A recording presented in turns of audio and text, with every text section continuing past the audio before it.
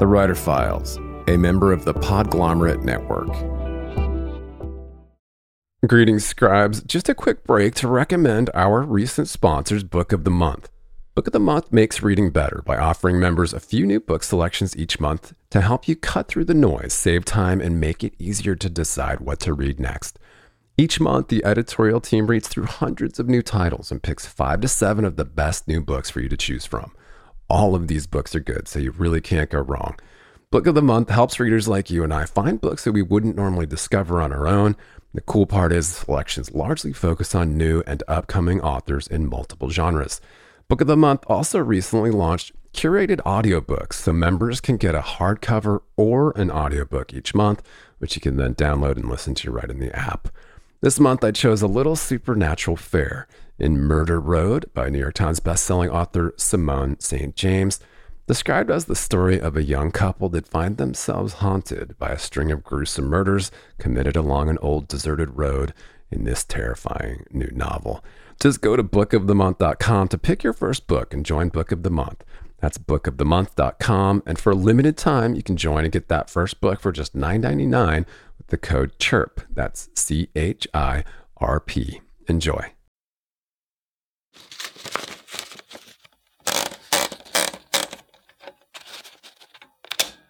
Why did that book make it big? Or what is it that this one book of mine had that really resonated with readers and this other book didn't? What makes a bestseller? What effects does reading have on us? What is it that all the big fandom enabling properties have in common? And in my lab, I could actually develop theories about that and test those theories, be like, well, let's bring 400 people in and systematically manipulate these variables and see which ones of them actually matter. And so the wonderful thing about science is you're constantly getting answers to these questions that otherwise all you have is theories. And then those answers let you revise the theories and make future predictions. And so I was in this lovely space for a long time where I was doing science on all of these big questions about fiction and fandom and why we as a species love stories and what it is about certain stories that make us absolutely obsessed. And then I could test those theories in a laboratory setting, but I could also turn around and go and test them as a writer. And welcome back to The Writer Files. I am still your humble host, Kelton Reed, wishing you patience and perseverance per usual. #1 New York Times bestselling author Jennifer Lynn Barnes spoke to me about how to write 7 novels in 18 months, the psychology of fiction and fandom, and her latest YA mystery, The Brothers Hawthorne. Jen is the #1 New York Times bestselling author of more than 20 acclaimed young adult novels, including the Inheritance Games trilogy, Little White Lies, Deadly Little Scandals, The Lovely and the Lost, and the Naturals series. Her latest is The Brothers Hawthorne, described as Knives Out-esque by Publishers Weekly. It's a story of 2 brothers drawn into twisted games on opposite sides of the globe, who, with the help of their brothers and the girl who inherited their grandfather's fortune, must dig deep to decide who they want to be and what each of them will sacrifice to win. Jen is a Fulbright scholar with advanced degrees in psychology, psychiatry, and cognitive science, including a PhD from Yale, and is one of the leading experts on the psychology of fandom and the cognitive science of fiction and the imagination. In this file, Jen and I discussed her study of autism and why neurodivergence relies so heavily on story, how her best-selling trilogy went viral on TikTok, why she writes for reluctant readers, how to write mysteries with intricate puzzles, twists, turns, and reveals, her theories on why readers love fiction, and a lot more. Stay calm and write on. And don't forget, you can always support this show by heading to writerfiles.fm, where you can also sign up for email updates and other resources for writers. And if you're a fan of The Writer Files, please click follow to automatically see new interviews in your podcatcher as soon as they're published, and drop us a rating or a review on Apple Podcasts, Spotify, or wherever you tune in to help other writers find us. All right, we are rolling once again. I am honored today to be joined by an esteemed guest. I have the #1 New York Times bestselling author Jennifer Lynn Barnes is hanging out with us today, and I can't wait to talk about all things writing. How are you today? I'm doing great. Thank you so much for having me. Yeah. So I understand you're on Central Time, and are you still a professor at the University of Oklahoma? I am not. I was a professor at OU for 9.5 years and then finally hit the point with 2 jobs and 3 kids that I decided to scale back to just writing about a year and a half ago. Okay. Yeah, you got a lot going on, and I understand in the throes of kind of a world tour for your latest. Yeah, I'm a brief break at home before I hit the road again day after tomorrow. Yeah, yeah. Well, thanks for taking the time to do this, and I can't wait to talk about the latest, the brothers Hawthorne, of course, get into that interesting story. And yeah, I want to pick your brain about all things writing. But before that, talk just a little bit about your superhero origin story as an author and kind of this really, really fascinating career that you've had, of course, as you mentioned, not only as a mom and a college professor, but as a published author from like the age of 19, I think, like really early. Yes, yeah. I started, so my senior year in high school, I'd always loved writing, but I had a goal that before I graduated high school, I wanted to finish a book. Now, of course, that's a book that never saw the light of day, nor should it have seen the light of day. But I just wanted to finish something. And so over winter break, my senior year, I finished my first attempt at a book.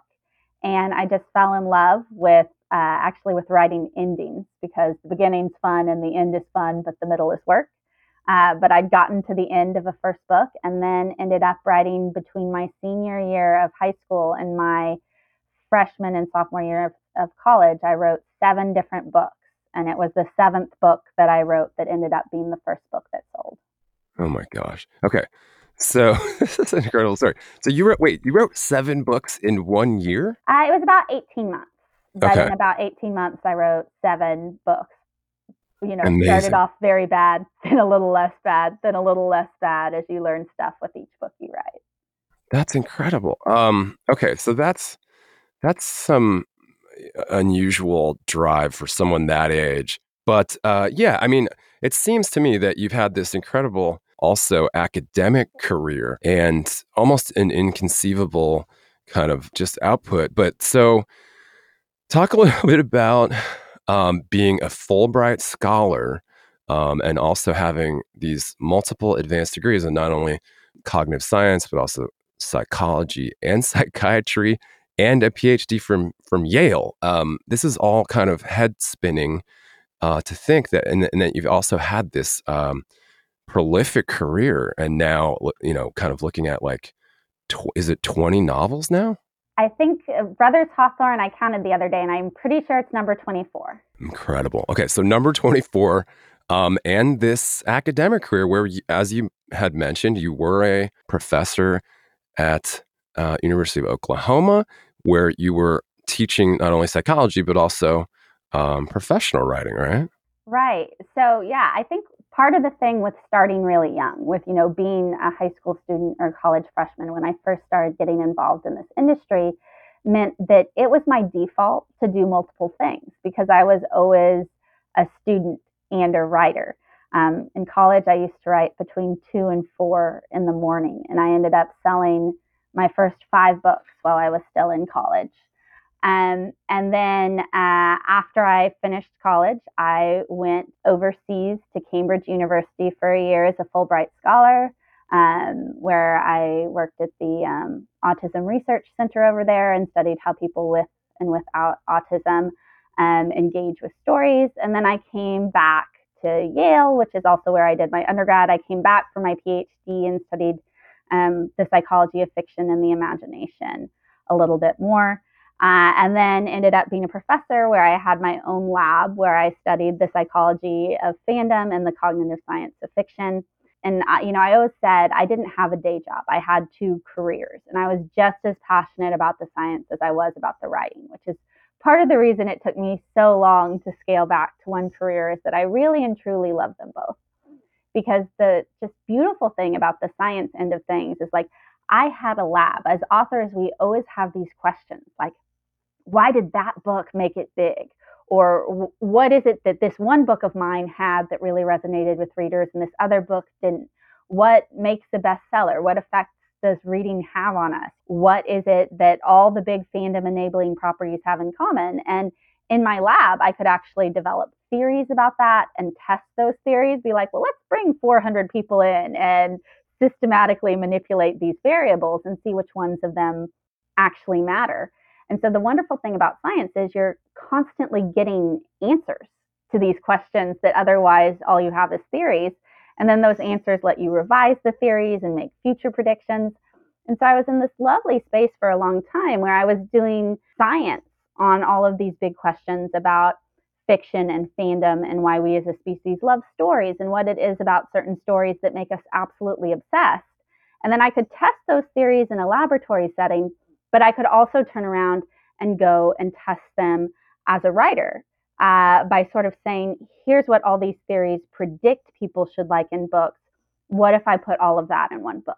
And the first time I did that for a book, just took everything I knew about the psychology of fiction and put it all in one book, was The Inheritance Games, which ended up being, it was my 21st book, and it was the first book in my career that really took off. And I mean, it's a really inspiring and interesting career. And of course, Inheritance Games, as you mentioned, was a #1 New York Times bestseller, and I believe was on the list for 48 weeks or something. Incredible. Yeah, and like I said, it was book 21. I never thought I would even be on a list for 1 week, right? Like my writing career was always the game of how can I stay in the game long enough to do just one more book? And like at the point in time that Inheritance Games came out, I already had my backup plan in case I couldn't publish another book after that one. I was like, okay, I'm going to change my name and I'm going to probably write like middle grade or adult. And I had the two concepts that I was going to hop to. Like I had the strategy in place because I always had the strategy in place of what if I have to reinvent? Because what if the sales record isn't there and I can't sell another book? And then Inheritance Games, no one expects 21 books into a career, a very mid-list career for the most part, just to suddenly have something that really takes off. I certainly never even dreamed that it would find the audience that it's found.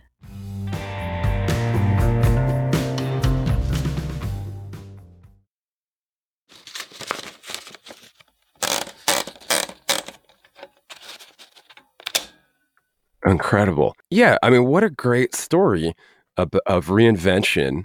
And as you said, you had pondered like a nom de plume and some other reinvention strategies, but in truth, pouring this incredible wealth of wisdom and information that you had from your scientific career and your academic career, that none of that was necessary. Really interesting story. So, 2 million copies later, published in over 30 languages, and it is a TikTok like viral sensation also, which can't hurt, right? No, I mean, TikTok has sold so many copies of that book. It's just this wonderful place where, we all know that word of mouth always mattered. Like people telling their friends to read a book always sold copies of books. And now with TikTok, they're not just telling their immediate friends to read it. Like I was on there the other day and the home screen shot a video to me about one of my other series, and it had been liked like 40,000 times or something in a very Wow. small span of time. So taking that word of mouth that always existed and really blowing it up so that readers are just connected all over the world is just an amazing, amazing thing. Yeah. So your backlist then catches fire and is like you're seeing the effect. There is one backlist series that my publisher repackaged earlier this year. It's called The Naturals. It's about an FBI think tank that uses teenagers to profile serial killers, kind of a teenage criminal minds. And prior to Inheritance Games, it was my most successful series. It did very well for me when I came out. Didn't explode, never hit any lists, but was a really consistent, really great seller for me. And they put new covers on that last May, and then it caught on TikTok too. And so now we've seen a huge influx of new readers to the series. And it was really interesting for me that Inheritance Games taking off alone wasn't enough to get large number of readers to the Naturals or to my backlist. It was only after the repackage happened, and not just after the repackage happened, but probably 3 to 4 weeks after the repackage was published, it started catching on TikTok. And then once it caught on TikTok, then we saw like a much larger number of readers going from Inheritance Games to Naturals. But they kind of needed TikTok as the middleman to get them there. That's so cool. Yeah, I mean, this is one for the ages. It's truly a fascinating story and path to bestseller. And of course, you've been called a master of puzzles and plot twists. The series, The Inheritance Games, has been described as meticulously crafted, like the film Knives Out for the YA world. And that's cool. And you've also done some writing for TV and writing and production for television or streamers as well. Is that right? Yeah, so this is back when I first became a professor at OU. So it would have been like 10 years ago now, because of course I wasn't busy enough as a first year professor in writing books. I decided to start writing TV shows. So I did. I wrote one pilot for MTV. I wrote one for USA. I sold one to a production company and sort of stuck my toe into that world for a while, but then eventually retreated back to have both feet in the world of books, because it turns out that books, science, and TV was a little much. So now if I'm involved on the TV end, it's mostly in a producer capacity on my own book to film projects rather than doing original TV writing. Yeah. Is the strike affecting any of your aforementioned adaptations at all, or do you have any? Of course, the strike affects all of the projects, because the writers on various projects have stopped work. They are striking to get the deal that they need to make it a viable profession from the AMPTP. So we are months into a strike that's taken everything to a standstill. But it is a strike that I very much support. Yeah. Standing in solidarity with your fellow scribes, Yes. of course. Yeah. Well, congrats on the successes of the series, and of course, today we're talking about the latest, which is technically a standalone, but it's in the same world as the Inheritance Games, right? We're talking about the Brothers Hawthorne. Right. So the Brothers Hawthorne it's a standalone. You can come to it never having read any of the Inheritance Games. It is also a sequel to the Inheritance Games, and it's a prequel to what comes next in this universe, which is a series called The Grandest Game. So I also kind of refer to it as my bridge novel. So you can come to it having read nothing. If you've read Inheritance Games, it's a nice follow-up. And it also sets up some of the characters and overarching mystery arcs that you'll get to see later on. So completely standalone, but also sort of serves this function of connecting all the different pieces of the world that I wanted to lay out. So sort of looking at the overall series arc, it forms this very important piece of it, and yet can also be read just entirely by itself. Very cool. 4 brothers, 2 missions. And of course, the brothers are drawn into twisted games on opposite sides of the globe. And with the help of their brothers and the girl who inherited their grandfather's fortune, must dig deep to decide who they want to be and what each of them will sacrifice to win. Yeah, congrats on the latest. How are you feeling? What's the vibe over there now that this is out in the world and you're getting to get out there and meet your readers and your fans? It has been so incredible. I think the most incredible thing about having a series, suddenly and unexpectedly really take off is just getting to see all of those readers who've had an opportunity not just to read and fall in love with the books, but to really invest in them in huge ways. So, we have people showing up to the signings wearing Hawthorne clothes. And like I walked away with this giant stack, like I can fill my entire arm with Taylor Swift style bracelets that people made from the book.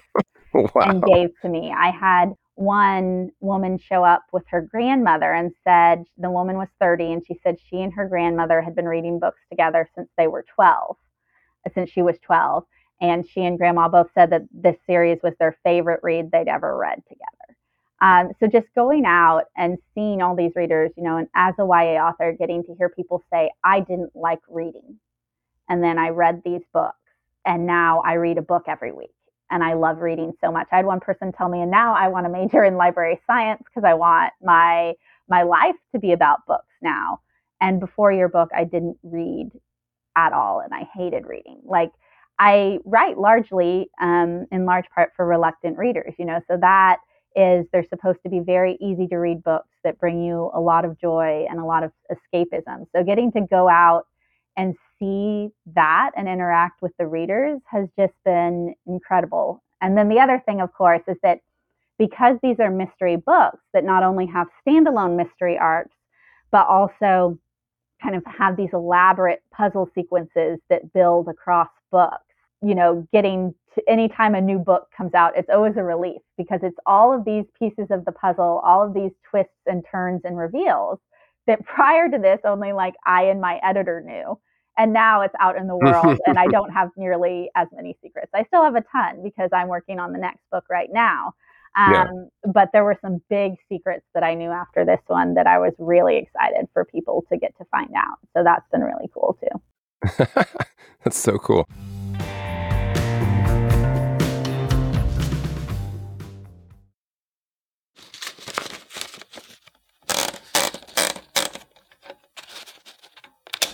Well, I could probably pick your brain all day about this series. Of course, we're not going to do any spoilers. How do you feel about the age range of readers? Do you feel like that this would be appropriate for a fifth grader? I'm asking for a friend. So when I'm handing it to people, I usually wait till sixth grade. Not saying there are certainly, I have fifth graders at my signing who read it. And I think book one you'd probably be fine with, but the books get a little older as they go on. So the age range I usually get at signings is I definitely have 12-year-olds who love the books, and I have 80-year-olds who love the books. And it kind of runs the gamut. After, I've got wonderful, supportive parents who've read every book I've ever written. And when my dad first read Inheritance Games, he called me up and he said, I think every 65-year-old man should read this book. That might be overselling it a little, Dad. He's like, no, I just really, really love this one. So after years of reading like all of my different YA books, just because he's a wonderful, supportive dad, he finally, Inheritance Games was the book that was like his book. It's like, we're going to put that on the cover, Dad. Every 65-year-old man should read this book.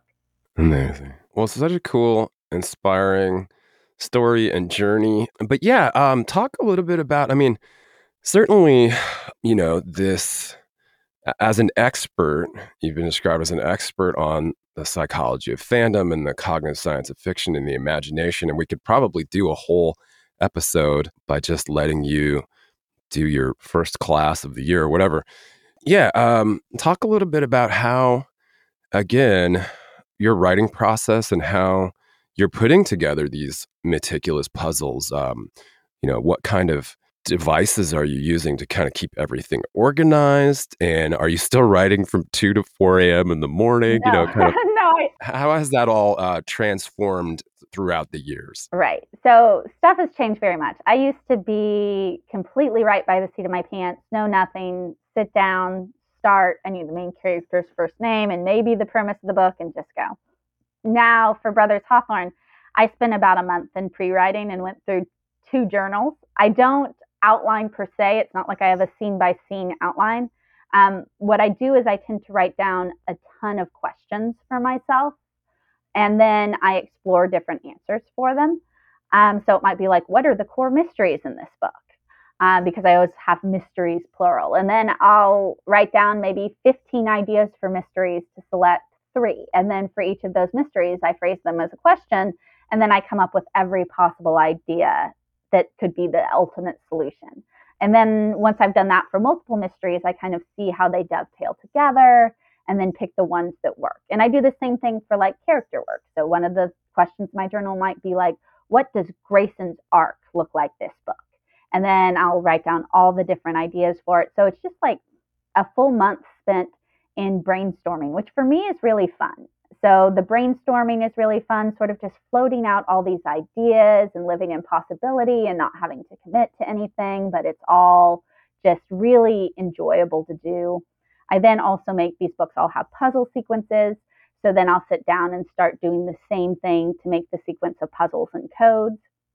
So by the time I start writing the book, I know a lot of different stuff. So I don't have the beats beat out. I don't even have necessarily the big structural moments hit, but I do have this huge wealth of knowledge of what I want the book to be, how I think I might be able to achieve that, what different like points I want to hit on the book, what some of the twists and turns are going to be. I kind of organically have in the back of my mind a bunch of red herrings for the mysteries because I've spent days coming up with possible answers I'm not using. And so I kind of just go into the writing process with all of that knowledge. And then I tend to sort of like micro outline where I'll outline what do I want to write this week or what do I want to write today to kind of figure that out. And then the second piece of it, in addition to doing sort of all of the like building the actual puzzles and riddles and codes that go into the book and doing all the character work, there is this other level that has to do with the psychology of fiction, which is what are all the different things I want the book to hit on those levels. So there are a bunch of theories of why people like fiction. And for each of those theories, I've used them to generate a bunch of predictions. And those predictions sort of constitute this. I have this 27-page workbook that I go through that asks me questions about the book so that I can make sure that it's hitting all the things it does, or it's supposed to do for both the psychology of fiction and casting a broad net and making it broadly appealing, and also the psychology of fandom, which is like enabling the audience to get really imaginatively and emotionally invested in the book so that they want more than what's on the page. They want to connect to others. They want to make things. How am I going to invite readers to do that? And so I have all of these things out there. And then that also plays a key role in my process, especially in revision as well. So when I get a revision letter back from my editor and I figure out the things in the first draft that are falling flat or that aren't quite working, what I usually do is then I go back to the psychology of fiction and see if I can find a fix to the problem that will also let me hit like 8 additional buttons that then kind of takes the underlying psychological appeal of the book to the next level. Yeah, that's an incredible process. And I'm sure that listeners would be keen to get their hands on that workbook. But is that something that you ever plan to teach and or share with the curious? Yeah, I mean, I used to go around back when I had time. I went to writing conferences and I had multiple talks I gave on the psychology of fiction, the psychology of fandom, outlining some of these predictions for writers. So that is something I used to do very frequently. It's just since the books have taken off, I have not had time to do that as much. If you Google my name and psychology of fiction, you can find some things I've written and put out there for free that'll give you primers on some of this stuff. You can also do writing for the id is a talk I gave that I think is still floating around out there that I gave for an organization that I think people can still buy it from. So someday I'd love to record all of these things and put them out there for free. I'd love to write books on the topic. I just haven't had time yet. I can give listeners a couple examples. So for example, I came up with the premise for the Inheritance games originally using a prompt from the psychology of fiction. And the prompt is based on a theory that I would call the gossip theory of the psychology of fiction, put forth by people like my old advisor, Paul Bloom at Yale. And that theory was like, why do we as a species like fiction? It said that the reason we like fiction is that it co-opts a liking for gossip. So that we were evolutionarily hardwired to like gossip, and that fiction just happens to be gossip about people who are make-believe. So this predicts that what stories are people going to get really interested in? They're the ones that are super, super gossipy. So you look at titles like something like The 7 Husbands of Evelyn Hugo, like that's a gossip title right there. Yeah. And so what I did is I made up a prompt for myself and I said, what is one thing that could happen to a teenage girl that would make her world famous overnight? And I came up with a lot of really bad things that would happen. And then one day I came up with a billionaire dies and leaves her all his money and she has no idea why. Because yes, that would get everyone gossiping. And then that ended up being the initial premise for the Inheritance games. So it's things like that where you look at the theory and then you're like, okay, how can I use this theory to take my writing to the next level? Amazing. I have a feeling, and you're welcome to come back anytime and chat with us. It would be really, really fascinating to dig a little bit deeper into that. But that's a really cool clue, and we'll definitely put a link. I'll Google around and find a couple of those talks that you've done on the psychology of fiction and writing for the id. I'm sure pretty fascinating stuff. Thank you so much for taking the time to do this. Of course, I want to ask you one fun one before we jump off here. If you could have dinner with any author from any era to your favorite spot in the world, all expenses paid, of course, you could do dinner, drinks, or both, or, we could do a multi-day event, whatever you want. Who are we taking and where are we going? Oh my gosh. Okay, so I'm a YA author, so a large portion of my heart is in the books I really, truly, deeply loved as a teenager.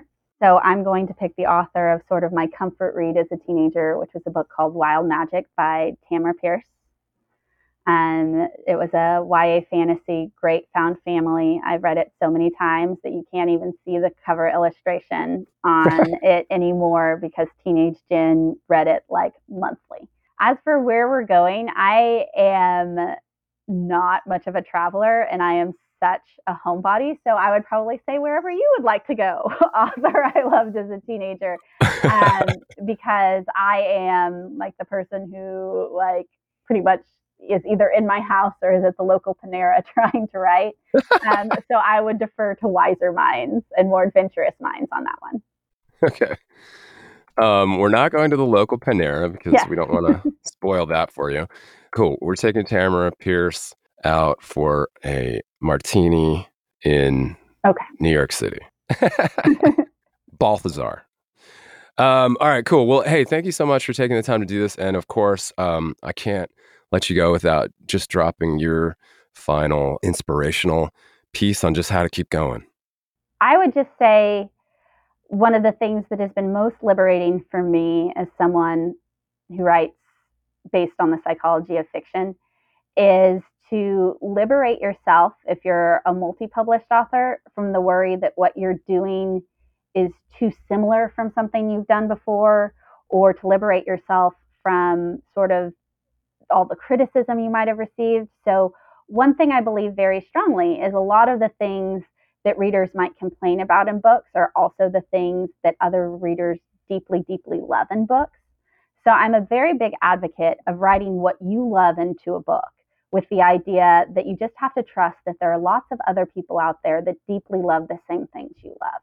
So that if you just give yourself as many treats in a book as you can by putting all of this stuff, both big picture things, but just all the tropes that you love. Like, I love triangles between brothers. Lots of people hate that. I love it. So it's going to go into the book, right? But it's also, I love waterfalls and I love helicopters. I love secret passages. I love puzzles. I love characters who are obsessed with baked goods. So what I do for inspiration and to keep going is I'm a list maker. I make giant, giant lists of all the things I love. So I have lists of all my favorite characters of all time going back to childhood. I have lists of all my favorite tropes. I have lists of all my favorite locations. Anytime I watch a television show or read a book and think, yes, I like that, you're like, okay, dragons, love dragons. That's going on the list. Or, just all of this stuff. And then whenever I get stuck on the scene or whenever it's hard to keep going, my answer is to go to the list of all the things I love and cram as much stuff as I love into the book as possible, with the idea that that's going to make it more pleasurable for me to write, but also probably make it more pleasurable for people to read. Amazing. I think that's a perfect place to wrap up, and we thank you for your generosity and your time, your words, your wisdom. Best of luck on the fascinating world tour. We look forward to hopefully picking your brain again in the future. And thank you so much. All right. Thanks so much for having me. Thanks so much for joining us for this file. And if you're a fan of the show, simply head over to writerfiles.fm for more. That's writerfiles.fm.